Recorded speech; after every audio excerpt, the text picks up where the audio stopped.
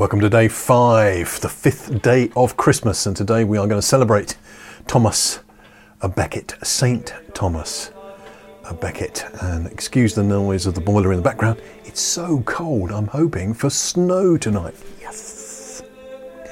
Thomas a Becket was Archbishop of Canterbury from 1162 until his murderous martyrdom in 1170.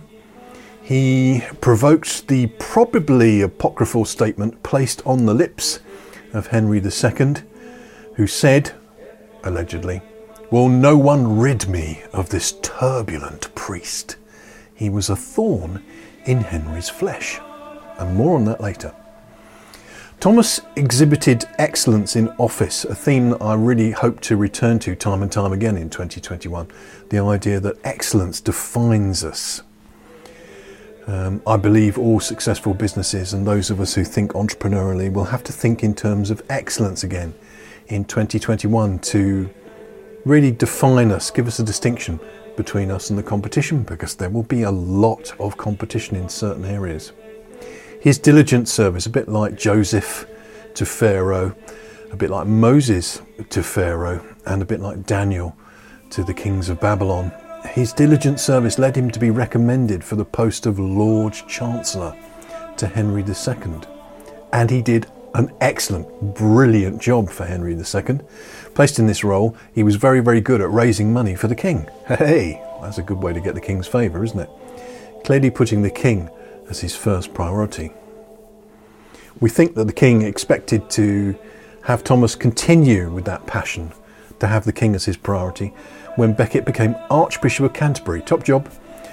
However, Becket went through more of a paradigm earthquake than a paradigm shift. More of a jump to the left than a gentle step to the right. When he became a devoted ascetic. Not aesthetic, ascetic. I have to pronounce that properly. Aesthetic is when you appreciate beauty. Ascetic is these people that don't like sensual enjoyment. You can't be a boozer like yours truly. You live a frugal life and you basically give up everything to pursue spiritual enlightenment. Yes, I think it was a bit of a shock to his old set of friends and allies. Anyway, he becomes Archbishop of Canterbury and the games begin. Becket's priorities shifted drastically when he found himself at odds with the secular interests of the state and of the king and of his government. Clash. The king wanted Becket gone, and whilst he may never actually have said, "Will no one rid me of this turbulent priest?" the sentiment was definitely the king's. Misreading this as an invitation to slay Becket, 4 knights popped off to Canterbury to bring Becket to order. And when he would not come to order, they went and got their swords and armour from outside the church, outside the cathedral, and murdered Becket most brutally. I don't think there's a gentle murder, but he was murdered most brutally in the cathedral while the monks were about to sing Vespers. Ooh. Much is to be learned, therefore, on this 5th day of Christmas about diplomacy and values and career choices. I believe 2021 is the ideal year for many of us to have a scratchy chin moment and to make a drastic and dramatic jump to the left. If time was warped in 2020, and wasn't it just, was it not like wading through treacle? If time was warped in 2020, we can dance our way to a better future in 2021 with some effort. Many people simply do not want to go back to where they left off. They don't want to go back to the jobs they were doing. They don't want to go back to that routine of what they were doing. They've tasted of freedom.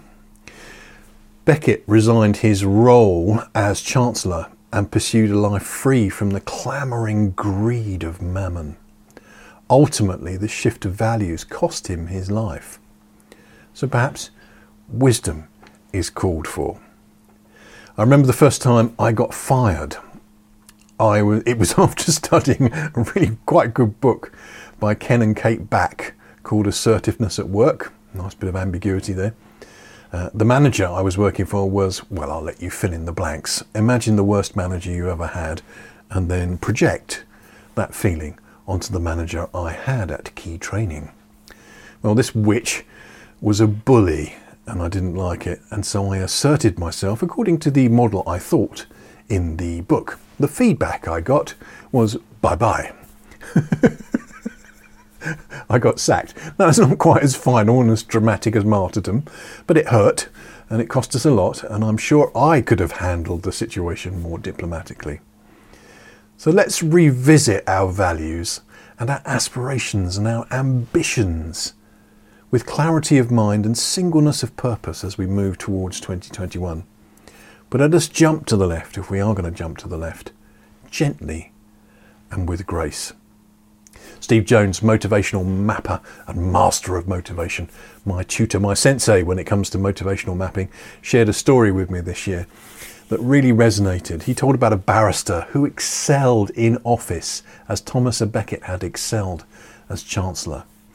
When his motivational map was produced and revealed the truth, it was clear that he was motivated by all three growth motivators, which is the creator, the need to be able to express oneself creatively, the spirit, the need for freedom, to make one's own decisions, to manage one's own diary, and the searcher, this search for meaning and purpose and doing things which are worthwhile. Steve asked him what degree of creative expression he had in his current role. He said, none. I have back-to-back cases and I just need to churn through them. What degree of freedom did he have? He said, none. My diary is managed for me. Boom, boom, boom, boom, boom, boom, boom, boom, boom. There is no freedom. It's almost as if the decisions were made for him. And then the final one was, how meaningful is your role? And he said, this is the worst. It's a nightmare. I am helping known criminals get off because of the skill of his oratory, etc., and his argument as a barrister. He was getting felons off, and that was really disturbing for him. He hated it. Now, here's the thing. If this man had resigned his role and gone to a recruitment expert, the recruitment expert, of course, would have taken his skills and talents and track record and would got him another job as a barrister. But fortunately, there was a fate far better in store, far better than martyrdom for this barrister, pursuing his motivators rather than his gifts and talents. This man became a landscape gardener. There he had creative expression, there he had freedom, and there he had a life full of meaning. It's a bit Monty Python-esque, isn't it? You know, I didn't really want to work in a pet shop. I wanted to be a lumberjack. Well, it may be that a new career, possibly as a lumberjack, awaits you in 2021 if you have the courage and braveness to pursue it and perhaps understand more about your motivators, which I can help you with. You may have a new career founded on a rediscovery of deeper magic, of more profound values. As Kim Searle says, be more you, discover more about you and be more you. So as we celebrate the feast on the 5th day of Christmas of Thomas Becket, let's remember he was martyred for what he believed in, and remember it takes more courage to actually live the life of what we believe in than to be martyred for it. I don't wish to disrespect his martyrdom. He knew where he stood. But I think with wisdom and diplomacy, we can have our cake and eat it, especially on a feast day. See you tomorrow for the 6th day of Christmas. Courage, mon brave.